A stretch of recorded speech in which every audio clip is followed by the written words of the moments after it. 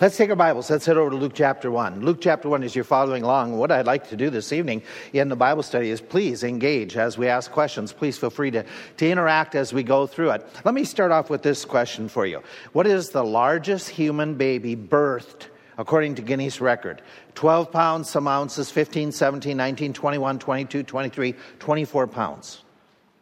Which one of these is the record? 24 is...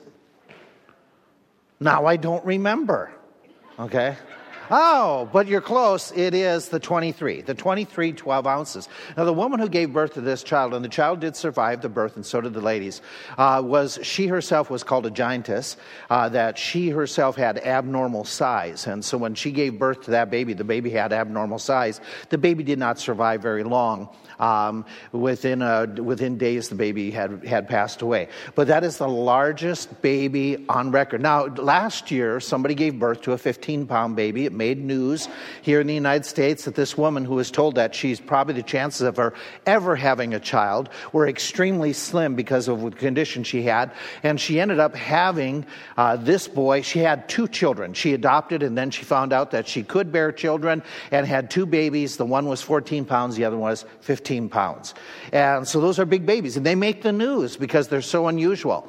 And yet we go back to the Word of God. They're not the norm, but there are cases where people who, because of their age or because of situations, they have these large miracle babies, like that woman who said, I couldn't ever conceive. It was a miracle child. Well, we know that that's the case with Abraham and Sarah, that God gave them a miracle child. Miracle child in the sense of response to Hannah as she prayed, as she was going through her life unable to bear children. God answered prayer. She gave birth to the child Samuel. Then we have the story that we looked at this morning from Luke chapter 1, where you have Zacharias and Elizabeth, and they who are well stricken in years. They have this child after she has already given indication that she isn't able to have children. And it's a miracle child. But all of them pale in comparison to what happens in the second part of Luke chapter 1.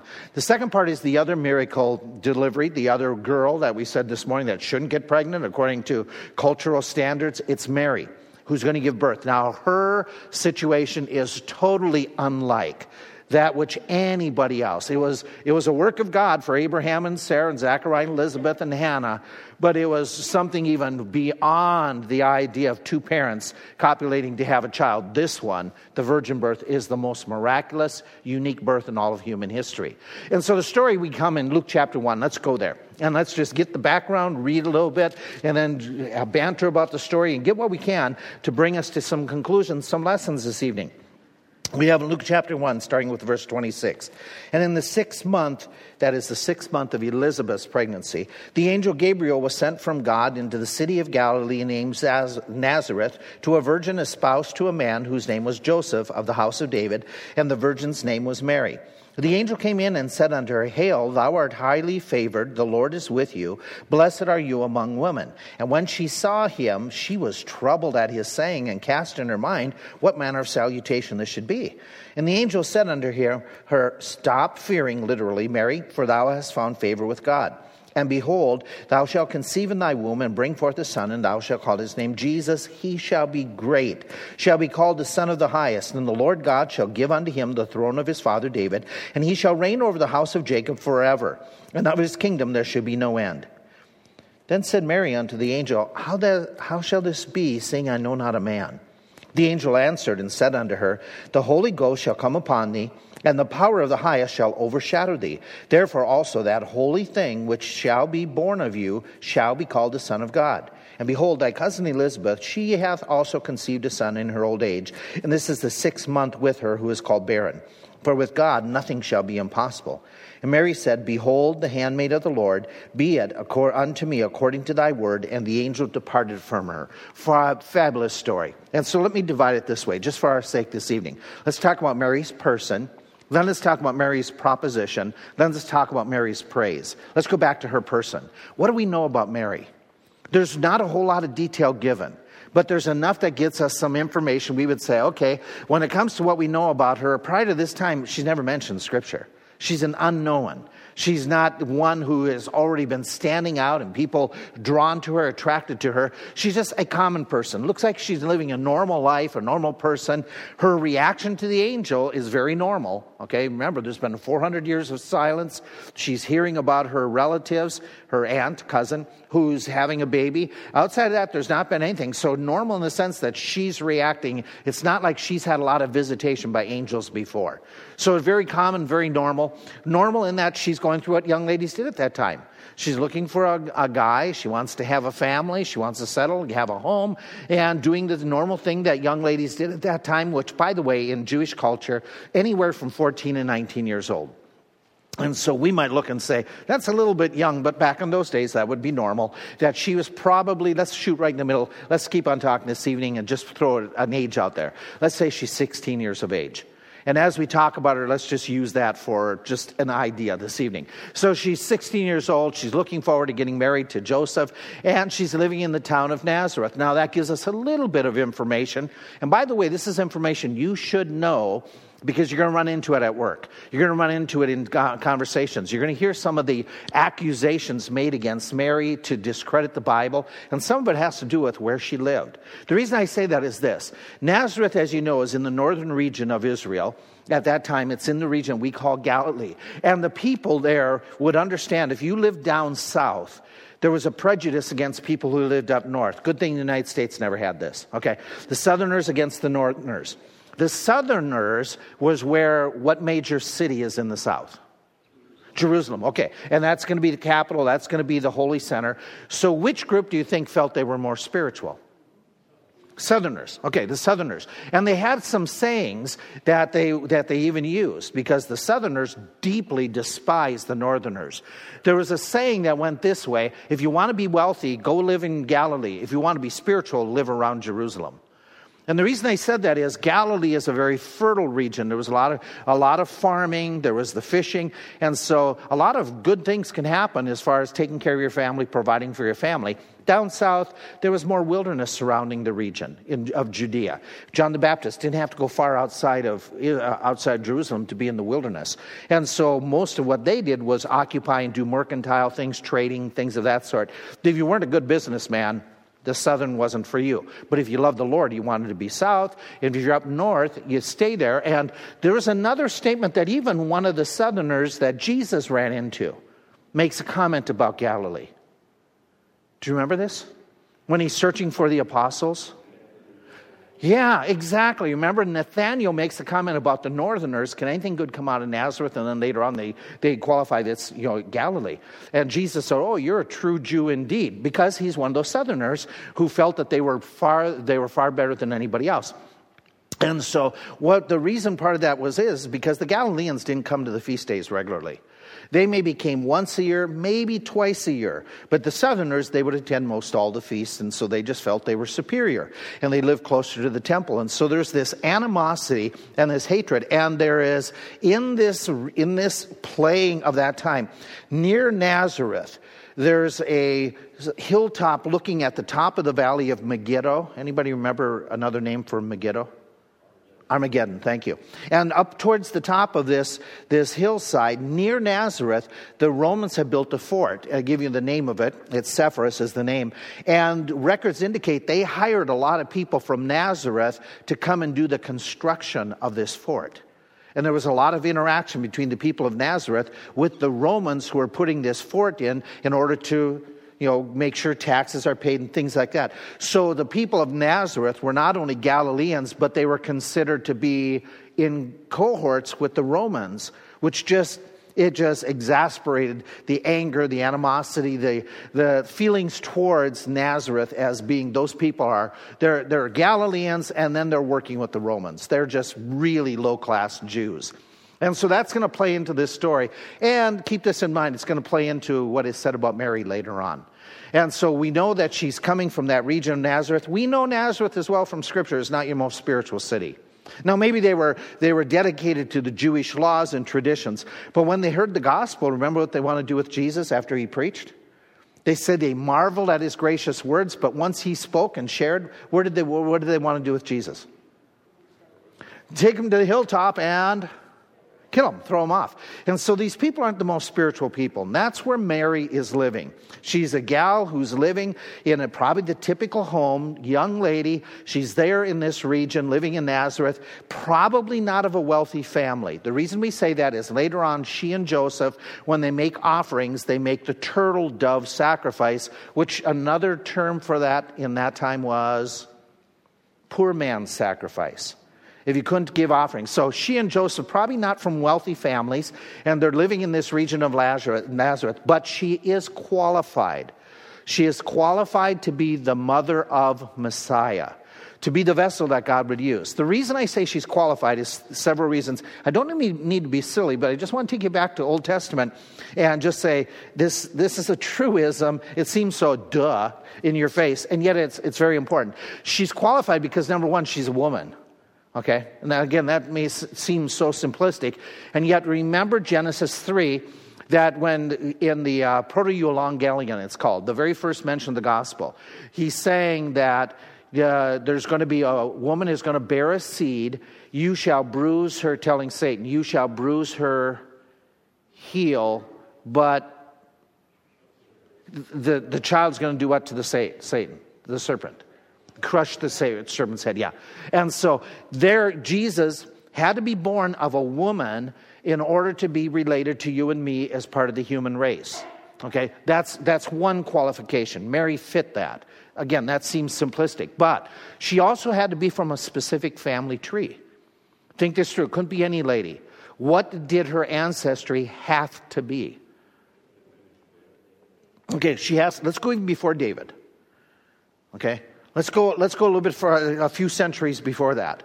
Okay, she had to be, first of all, she had to be a descendant of Abraham, or of what group of people?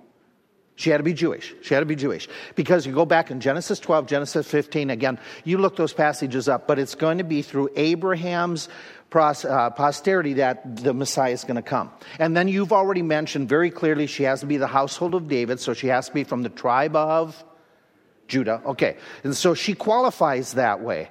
And we will find that it shows up in Luke chapter 3. If you turn there, Luke chapter 3, it tells us about the genealogy. Some of you probably have never read Luke chapter 3 because it's all genealogy. And you start reading the words and you go, oh my. It says in verse 23, Jesus himself began to be about 30 years of age. He was the son of Joseph, the son of Heli, the son of Mathat, the son of Levi, the son of Melchi, and it goes all the way back. Follow backwards. Okay, this is different than Matthew.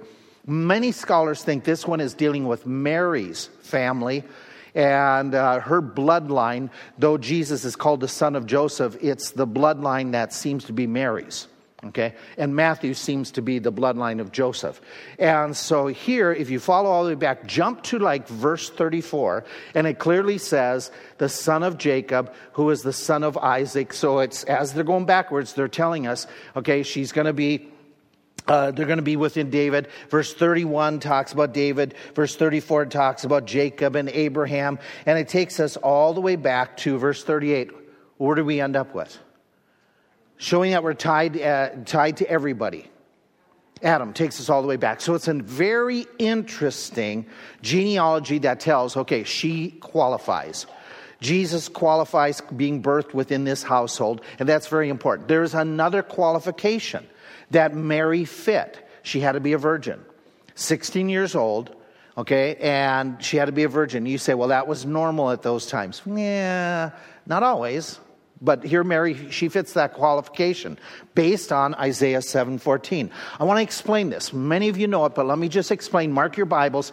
This passage says, therefore the Lord himself shall give you a sign. Behold, a virgin shall conceive and bear a son and shall call his name Emmanuel. Okay, this Christmas season, you turn on programs, you get to the History Channel, they're going to point out that according to this text, it doesn't necessarily mean virgin. They're going to make a comment. You're going to go, oh, wait a minute. So let's talk about it here so you're prepared. They're going to point out to you that the Hebrew word is Alma. The Hebrew word used in this text can be a virgin or a young lady of marriageable age. It can be one or the other. Okay, it's not exclusive in the Hebrew. But what is interesting is when the Jews in that years that they translated the Hebrew Bible into their common Bible that they used more in the New Testament period, that would be the Greek Bible that was called the Septuagint or the LXX as you'll see it. What happens is the Greek Bible that the Jews translated, they used a different word. They used the word Parthenos in the Greek. Parthenos can only and always is virgin.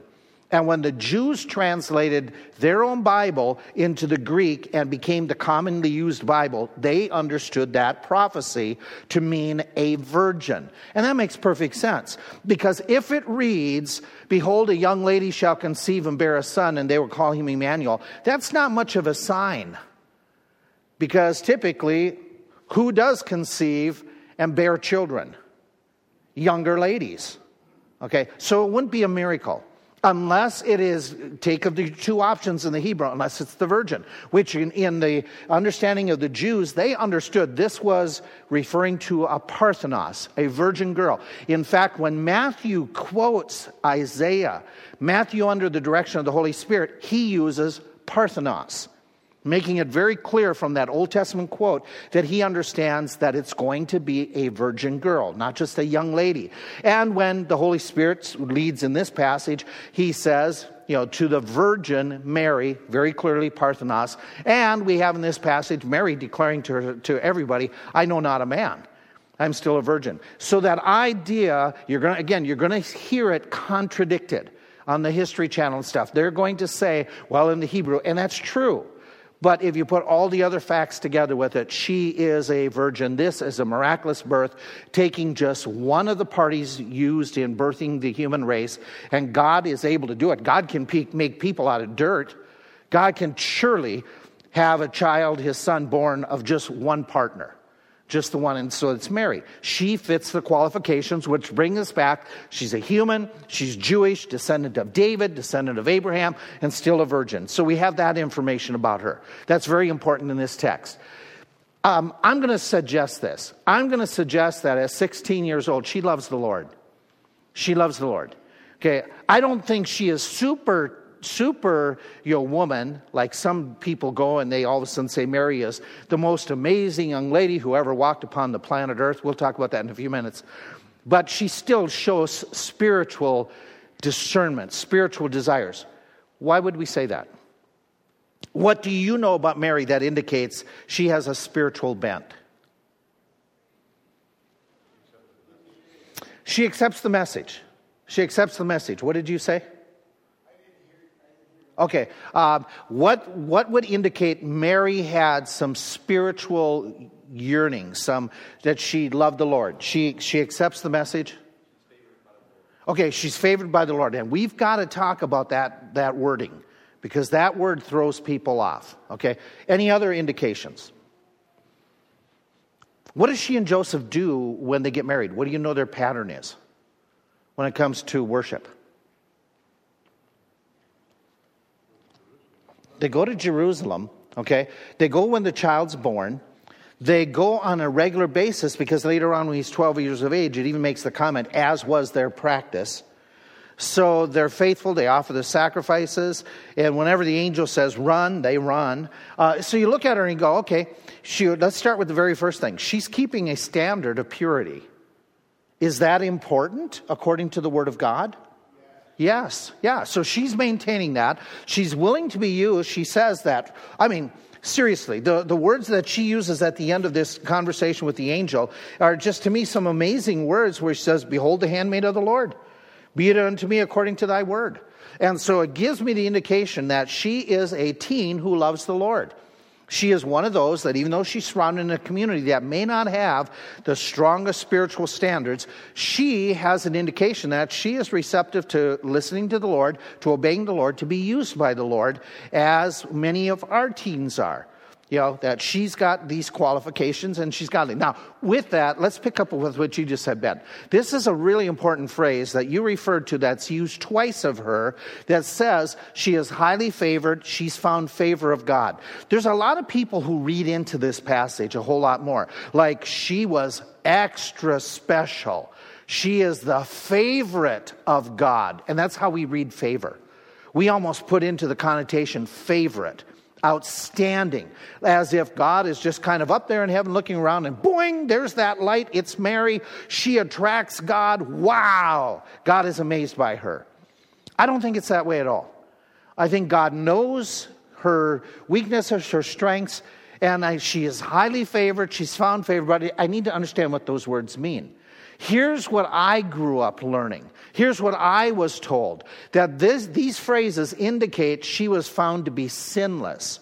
She was found to be the best of the entire nation of Israel. And she was just outstanding and caught God's attention, and that's why she became the mother of God.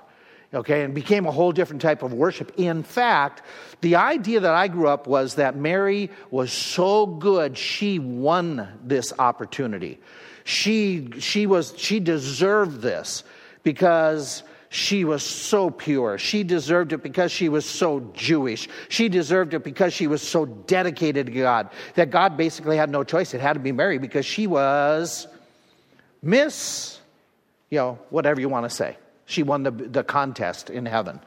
And in fact, they have even developed doctrines that said that because she is so outstanding, she has become the source of blessing to other people. That phrase, blessed amongst women, that gives the idea in some churches that she blesses people. She is so outstanding. There's even a doctrine that came in 1854, and it's called the doctrine of the Immaculate Conception. And just so you understand, when you talk with some of your different friends and relatives at work, when they talk about the Immaculate Conception, they're not talking Jesus. According to that doctrine, that's when Mary was miraculously conceived. That she was conceived without sin. And Mary had no sin. It took until 1854 to make this doctrine. But according to that doctrine, Mary doesn't sin. Mary is completely sinless. How do you respond to that? Besides saying it's foolish, how would you answer biblically? Okay, we're going to come to that. Okay, so what verse might you throw at him? For all have sinned and come short of the glory of God. There is none. Okay. So we respond. Now you mentioned it and somebody else mentioned it. They said, hey, wait a minute. There's something else which we're going to come to. But let's remind ourselves, there's only one person who is sinless. Jesus knew no sin. Jesus did no sin.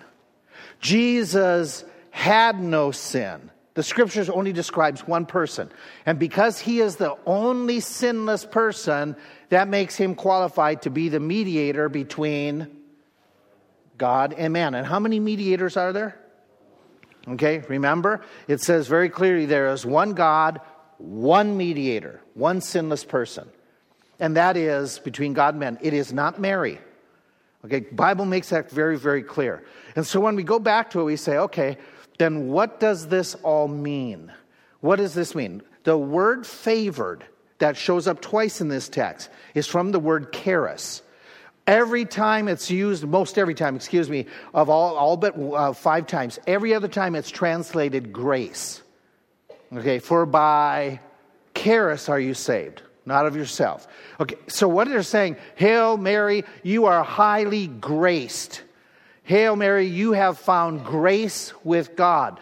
Basically, what you and I have to understand this isn't the idea of favor as we understand it. This is the idea that God is bestowing grace on her. That it isn't that she's overflowing with it, but God's giving her the grace. God is the source of the grace, not Mary. God is the one that's not bestowing it on her to be a vehicle and a vessel to others. God is simply saying, I'm going to grace you in just a very unusual way. And that is really biblical. That Mary is blessed in the sense that she is going to have the opportunity to serve God in a very unique opportunity. She's graced. She's graced. Not that she is filled with it, so much so that God has no other option. It's that God is going to grace this young lady. She's qualified. And so he's choosing to use her in the plan, and as such, he graces her in that way. So we would say she's an ordinary teen who loved the Lord. She is going to be used because of the grace of God. Okay, I'm going to come back to the Magnificat that a couple of you mentioned in a few moments. We'll see that, but that's Mary's person. Let's expand this study and fill in some gaps. Now we have the proposition.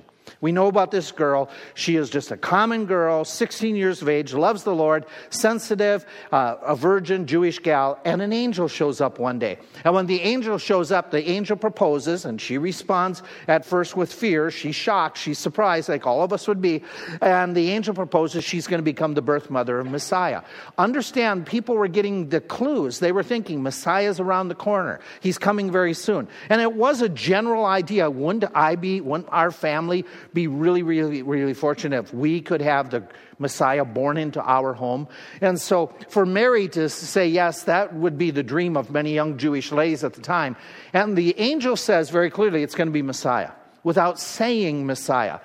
You shall conceive a son. His name is Jesus. The word Jesus, the name is Savior. He shall be great. He shall be called the Son of the Highest. He is going to be on the throne of his father David. Jews would understand right away. Okay, this is Messiah. Okay, his reign shall be forever. The angel says, of his kingdom there shall be no end. Do you remember what we read this morning out loud together? The same phrase, there shall be no end. His kingdom shall be forevermore. So they understand she understands prophecy. As we'll conclude this evening, she knows the word of God very well. We'll see that, and I'll give you proof of that. So she understands what this is. The angel's talking about, and the holy thing, the Son of God, the angel's proposing this. Now, Mary's response is going to be, how's this possible? Now, you and I have to pause for a moment and say, why is it when Zechariah said, well, wherefore shall this be? Okay, because I am an old man, my wife's well stricken. What is the difference between what he did and said and what Mary says? He is struck deaf and dumb. She gets an explanation. Is it because, as it is suggested by some of those who magnify Mary, she was so holy, so sinless, that God wouldn't dare rebuke her? I don't think that's the case at all. I think it's some of this. One, the angel knows more than what we know. That's written in the text. Have you ever noticed that writing emails doesn't always convey the sense? Has that ever been the case with you? Okay. You get much better communication when you can see the face, hear the voice. And so what's happening with Zechariah, clearly the angel says, you aren't believing. You aren't believing. That's not the case with Mary. Mary isn't asking that same way. She is given an explanation which clearly indicates to us that she has the right attitude, the right spirit, and her question isn't coming from a place of doubt. Her question seems to be, explain to me how this is going to work biologically. She's just asking a simple question. I don't know, man. How's this going to work? And so she's given a simple explanation without doubt. She's as if she's saying, okay, I'm willing, I'm ready to be the vessel, but how's it going to work? And she gets explanation. And so that seems to be the difference between the two. And the angel explains she's going to remain a virgin, okay, and says very clearly. Now, here is in the original, a couple words you want to mark in this text that will help you out. The idea is very clearly the Holy Spirit's going to come upon you. That's what the angel says in this comment. The Holy Ghost shall come upon you, and the power of the highest shall, what does your Bible read? I'm in the middle of verse 35. The Holy Ghost shall come upon you, and the power of the highest shall... I have overshadow. What do you guys have? Anything different? Overshadow, is that, anybody have a different translation? Word? Okay, the word that is used there is a very unique word. It is used in the Old Testament, in that Jewish Greek Old Testament. It is used for every time God dwelt in the tabernacle, dwelt in the temple. The Shekinah glory going in, he overshadowed. Same word. Very clearly what's being stated here is that God's going to tabernacle within your womb. Your body is going to become the naos, the dwelling place of God Almighty. Think about this. This young girl hearing this was not normal in the Old Testament. The Holy Spirit could come and go off people. Now she's being told, hey, by the way, the Holy Spirit's going to come upon you, and God himself, he's going to dwell within your belly. That's amazing. Oh, wait a minute. Where else does God dwell? In our hearts. In our hearts, we go, wow, this is amazing that Mary gets this. Guess what? You do too. You got the same thing. God tabernacles in you. Okay? And so Mary's experiencing something that is very, very New Testament even before it came into place. Okay? And it came into place in her life in a physical sense that this child is clearly conceived by God working, God doing a miracle with her contribution from what she as a female is providing. God's taking care of the rest, and she's got this pregnancy going. It's a miracle of God. It's an amazing thing that happens, and she's responding when she hears about it. She's got to give an answer. Will I do it or won't I? Now, let's ask this question. Think about it for a moment. This is going to be a challenge. A 16-year-old kid having an angel talk to them and saying, will you be the one to bear the Messiah? What might cause her to pause? To say, ooh, this could be a challenge. She's not married. So what? I mean, that happens today. Okay, in Bible days, what could happen to her? By the way, she is almost married. We have to go back. This text says she is engaged to Joseph. And remember, in Bible days, in that time in Jewish culture, your engagement was as serious as saying I do. Because in order to break off the engagement in that culture, what did they have to do? They had to go through a divorce. Okay? So by Jewish law, Joseph is already nearly married to her. And if she shows up and says, I've got a baby, what can Joseph do to her? He can have her killed. He can have her killed. She's broken her vow to him.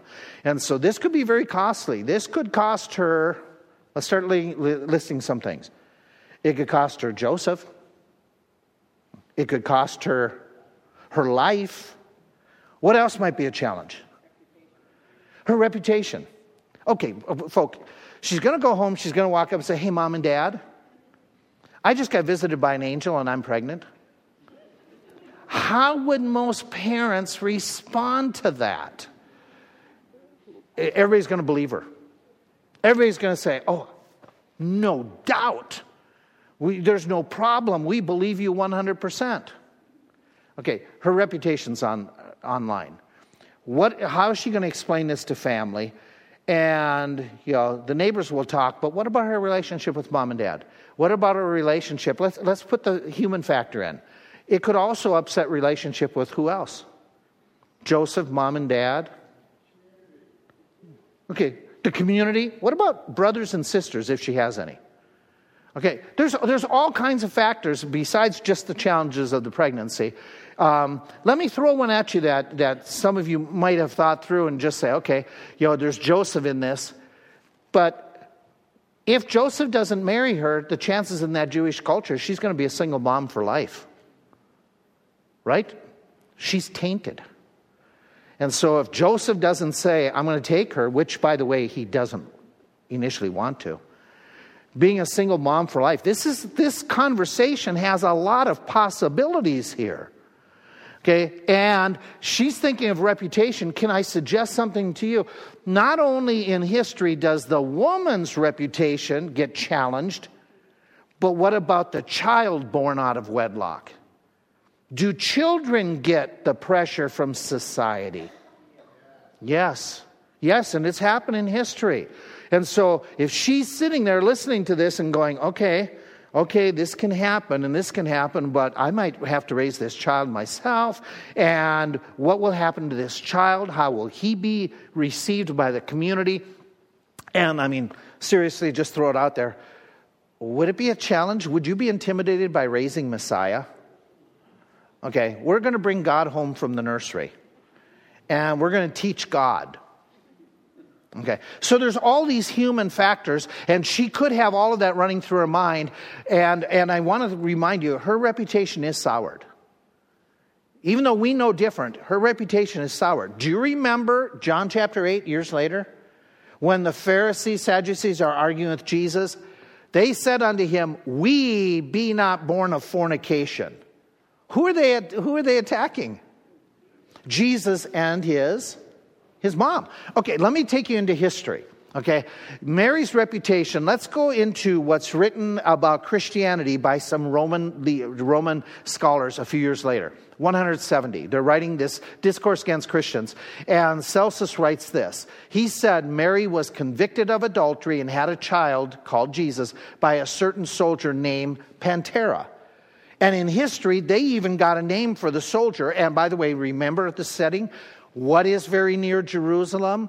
The fortress called Sepphoris.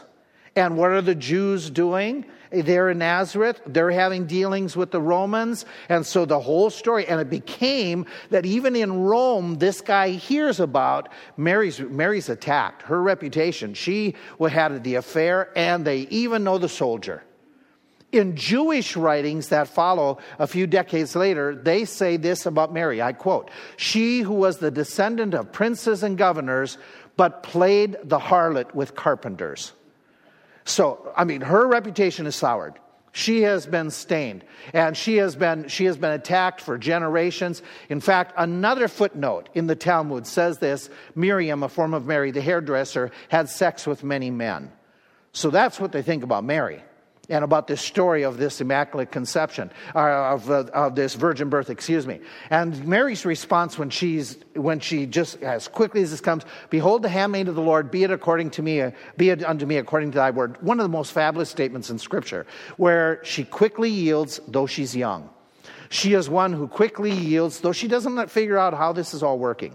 She doesn't know all of what the future holds. She is saying, I'm going to do this, even though I'm in a community that they have, they're kind of, in my community, they can get roused up pretty quickly. A few decades later, they're going to throw her Jesus off a mountain. And so she's yielding, and she's saying, despite the cost, I'm going to do this. This is what God wants of me, and so I'm willing to do it because I believe God is capable. I believe God is credible. I believe that God can do the impossible. Of something, by the way, Zachariah and Elizabeth, they had a history of old people having children.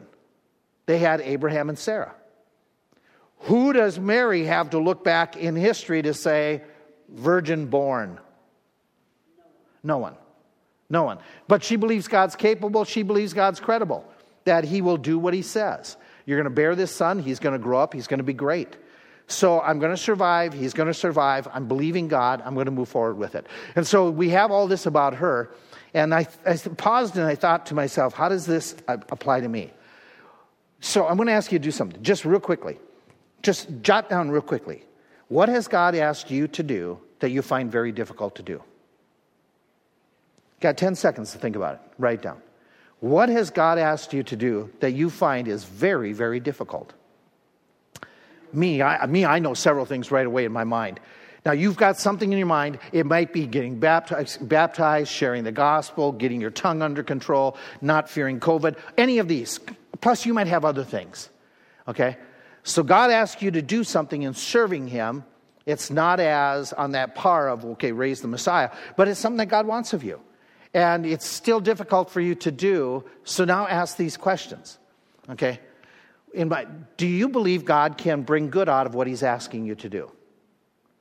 And you would all say, yeah. Do you believe God can protect you? Yeah, you would say, yeah. Do you believe he knows what's ahead of you? Yeah, absolutely, you would say. Do you believe he wants what's best for you? Yeah, I believe that. Do you believe he can use you? You would all say yes. Do you believe he'll keep his promises? You all say yes. Are you willing to obey him? Are you willing to trust him? Mary, at 16 years of age, was willing to take that step. Are you? When God says, this is what I want. And you've got more information than Mary does. You have more understanding than Mary did. And so this is a commendable, laudable thing that she is saying, God, I surrender all. All to you I surrender. She really meant it. So we take off our hat to her. And so we understand that when you and I are challenged, and this is one of your lessons at the bottom, when God asks you to do something hard, remember, think this through. He's capable, he's credible, and then move forward, do it. If you believe God, then follow through. Do what he tells you to do. So let's wrap up with this last one. We talked about Mary's person, her proposition. Let's talk about her praise. And let's get into it for a second. Several things. Mary's praise is in verse 39. This is where she shows up at Elizabeth's house. Elizabeth greets her. The baby in Elizabeth's womb, that's John the Baptist, leaps, and Mary and Elizabeth, they have that greeting, that exchanges. Wow, when the baby heard your voice, my baby jumped in the womb, and it's all that. And then all of a sudden they get there and they're going to have a conversation. And Elizabeth is really, really, really excited that she's there. Elizabeth speaks with a loud voice, verse 42. Blessed art thou among women, blessed is the fruit of thy womb. And whence is this to me that the mother of my Lord should come to me? And she makes comments. Can I pause for a second? Why do you think Mary, right after the visit of the angel, why do you think she left town and goes and visits her relatives in the southern part of Judea? You think pressure was there? Any other possibilities? I think that plays into it. Why would she make this trip? Told her about Elizabeth. Didn't say to go, but they learn. Okay, so she's got that information. What with that information would prompt her to go? Don't you think that plays into this? They would understand what's going through her mind. Okay, they have had a miracle experience too. And if anybody's going to believe me, right? Yes, no? And don't you, when you run into and encounter something from the Lord that's challenging or difficult, and you want to talk it over, who do you go to? People who know what you're going through. People who've been there. Who've done that. And so she goes, and, I think, I don't know, but I think she needs some time to digest this. I'm trying to put myself in her sandals and thinking, I would want a little bit of time to let this thing settle in my mind, what I've agreed to do. She understands they could, and I think that plays into what you just said. She learned about Zachariah and Elizabeth. Could Zachariah and Elizabeth need help? Yes, no? Why? They're pretty old to be taken care of, in a pregnancy. Any other things that might be difficult for Zachariah and Elizabeth? That they could use a young person at this point? He's handicapped. He's handicapped. There's the challenges that they're going through, and he's suffering through this, and this could be difficult. And Danny said, they're going to believe her story. Elizabeth isn't going to say, oh, come on, a virgin birth? That's not coming on Elizabeth's mouth. She's bearing the forerunner. She knows she's got the forerunner. So she knows Messiah is coming, and they're going to understand. They're going to understand Mary's, what she needs. And by the way, even when you make a giant step, I'm going to follow the Lord. What do you need to carry through? You need encouragement. You need other saints to say, you know what, that's the best thing you could do. You need to follow through. And you might find this to be a challenge. You might be tempted this way, but keep with it, keep with it. You need those words from other believers. Then so she goes down there, she gets that encouragement, she can provide it for them. And when they meet, then this is when she does. And Chuck, you mentioned, you gave the title to it. Okay, the Benedictus is what Zachariah says. What did you call this? The Magnificat, which is Latin for magnify. And she does it. Look at what she says when Mary starts speaking. My soul doth magnify the Lord. My spirit hath rejoiced in the God my Savior, for he has regarded the low estate of his handmaiden. For behold, from henceforth all generations shall call me blessed. For he that is mighty hath done to me great things, and holy is his name. And his mercy is on them that fear him from generation to generation. He hath showed strength with his arm. He hath scattered the proud in the imagination of their hearts. He hath put down the mighty from their seats and exalted them of low degree. He hath filled the hungry with good things, and the rich he hath sent empty away. He hath helped his servant Israel in remembrance of his mercy, as he spake to our fathers, to Abraham, and to his seed forever. And Mary abode 3 months, returned to his own house. You look at what she's saying and what she says here. She begins just like where Zechariah was. She's praising the Lord. There is so much to it. There is just so much that it reveals. It reveals, number one, that she's grateful. And I'm not busting on young people, but she's outstanding in this regard. As a teenager, she's thankful. She's very grateful. Sometimes, no matter what age, we just take things for granted. and we're not as grateful. Sometimes when God is doing a work or somebody's helped us out, we're not grateful.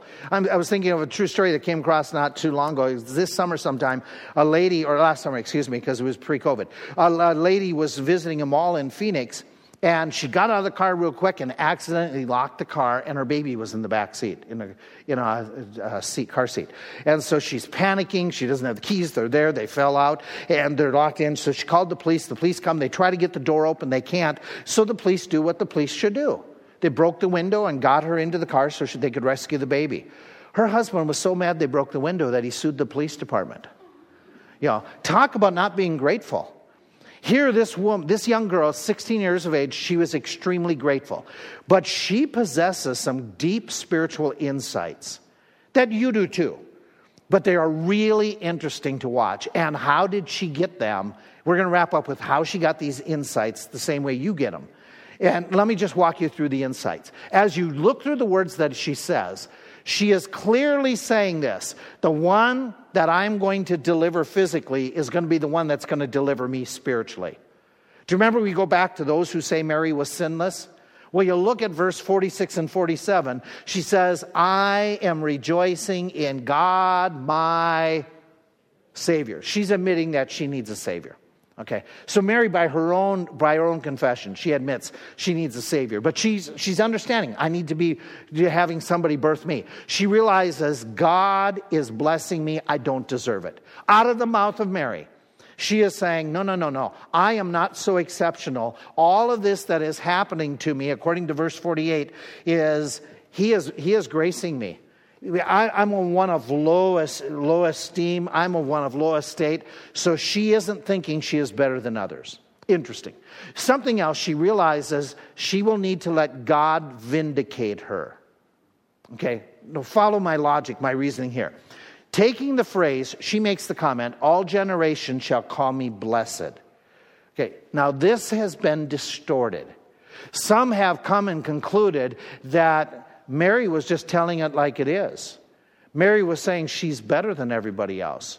Everybody's going to look up to me. No, Mary is not proud. She is not arrogant. She is not boastful.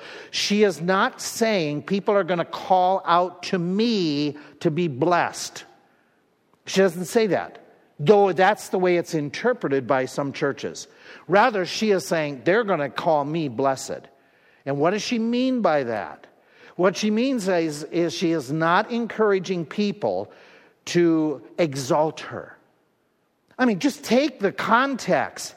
Her praise is all God this, God is mighty, God is merciful, God is great. She doesn't say, I am mighty, I am wonderful, I am going to extend mercy to you. She doesn't do that. She doesn't want anything to do with modern Mariolatry. She's just the opposite. She's giving God the glory. In fact, do you remember when somebody tried to do this to Jesus? By saying to him, a woman came to Jesus one day when he was ministering, and she called out of the crowd, said, blessed is the womb that bare you. And Jesus' response is very interesting in regards to people calling Mary blessed and elevating her and magnifying her. Jesus, in his initial response, he doesn't say, yeah, do that, bless my mom. Look to my mom. Call her the Blessed Virgin Mary. He doesn't do that. He, in a very subtle but a very correct fashion, he says, blessed rather are people who hear the word of God and keep it. And so he never promoted Mariolatry. Mary never promoted Mariolatry. So what does it mean that generation shall call her blessed? I think it's this. I think what she's referring to is, I'm going to be attacked. I am going to be accused, and God will vindicate me. As time goes by, God will take care of the situation. That I am going to be, my reputation will be recovered by God Almighty. God's going to take care of it. And don't you have to do that at times? Don't you have to say, hey, there's nothing I can do, but I'm going to let God take care of it? They accuse you they accuse Nehemiah of trying to take over and cause rebellion. And he said, not true, I'm just going to go to work. There are moments that you have had that it's going to be up to God. God's going to vindicate. He's going to clear my name. People will know the truth in time because God will take care of it. So she's trusting the Lord in that regard. She realizes God is all-powerful. Look at the text. She talks about sovereignty of God by talking about his greatness. She realizes that God, he has his own way of doing things. That God doesn't work the way the world works. Do you remember how she makes this comment? He scatters the proud. He puts down the mighty. He exalts the people of low degree. The rich he sent away. In the world system, the rich are the one people want to be around. In the world system, the low degree are put further down, and the exalted ones are those who are very proud and haughty. And she's saying, not in God's place. Blessed are the meek. Blessed are those who mourn. And she's got this insight to say God works differently than the world works. In fact, God does unusual things, and God uses unusual people. And you're supposed to at that moment say, amen. Okay, so this is all about his story. She also realizes God keeps his word. Look at verses 54 and 55. She just says God's fulfilling his promises to us, how he's going to take care of us. And we come to the conclusion and say, okay, what do we do with all this? Okay, number one, I already mentioned lesson. When God asks you to do something that is hard, stop, think, God is capable, God is credible, I will do it. Let me give you another lesson that stands out, okay, as you serve the Lord like Mary would. Keep in mind, it's a good thing to get together with others who are facing the same challenges. It is so good to just get together with them, where you don't all just weep and take each other down, but as you're talking and as you're sharing the battles, the struggles. Some of you had this happen. You got saved and your family got angry and they got mad. Who's going to encourage those young Christians then when they get saved and their family puts pressure? It's you who have gone through it. And they come beside you, put their arm around and say, hey, listen, I know what you're going through. And they can encourage you, help you. Some of you who have a loss of a loved one, there's been death in your home, you are the best ones to be able to minister to people who are going through it. Get together with those who are or have faced the same challenges, and keep in mind they understand, they know your battles, they know your challenges, they know the costs. They're individuals that they can help you with good counsel. You know, you're going through, you got marriage problems. There's some believers, even here, who have had some rough times, and they came through it. They can sit in counsel and give you some wonderful help. There's another thought I want to share with you as I wrap up because of sake of time. It is this. Another good thing to do is when you get together, encourage one another by rehearsing God's goodness. We get together, we talk on the phone, and it's so easy for us to just blast COVID stupid world. COVID this, COVID that. And we get ourselves frustrated, and then when we rehearse it, what do? We're pouring gas on the fire. How about stopping and saying, hey, you want to know some blessings out of COVID? Can I tell you some blessings out of COVID?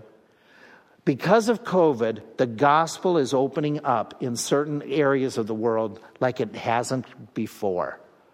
And you rehearse what's happening in Central Asia. People are getting saved. You rehearse about people here who are more open to the gospel than they ever been because they're terrified by COVID. And you get to share the gospel with them. Do the praising, do the Magnificat. Look at what God is doing. You say, but that's really hard. Here's the key to it all.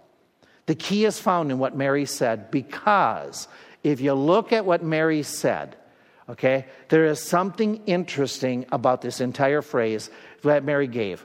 And it involves the idea of slowing down and meditating. Slowing down and meditating, especially on God's word. Mary, if you look up the passages, she ponders frequently. She pauses, ponders, keeps this in her heart. She thinks about it. She is an individual who had the habit of slowing down and meditating. That's really wise at age 16. I got to tell you, that to me, a blessing out of COVID, a tremendous blessing out of COVID is slowing down and meditating. Has anybody else, your life slowed down? Yes, no? Or have I just gotten lazy? Hasn't COVID slowed some things down for you? Hasn't COVID helped you to think, you know what, the real priority is not just getting busy. Real priority is relationship with God. Real priority is, hey, I just need to be reading more. I just need to be with the Lord. I'm secluded at times. I need the fellowship. Real blessing is with family. Mary has this, and I want to end up with this thought, and the kids are coming, so I've got to just wrap it up. Mary slows down, and she especially focuses on God's word.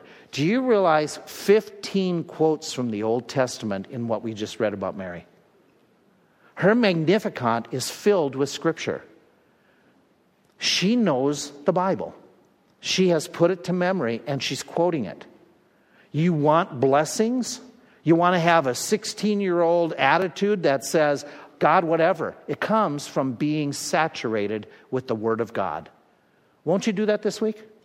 Won't you say, that's what I need to do? To have that same type of spirit, I need to saturate myself with the Word of God. Father, I ask that you would help us to not just learn this, but to live it.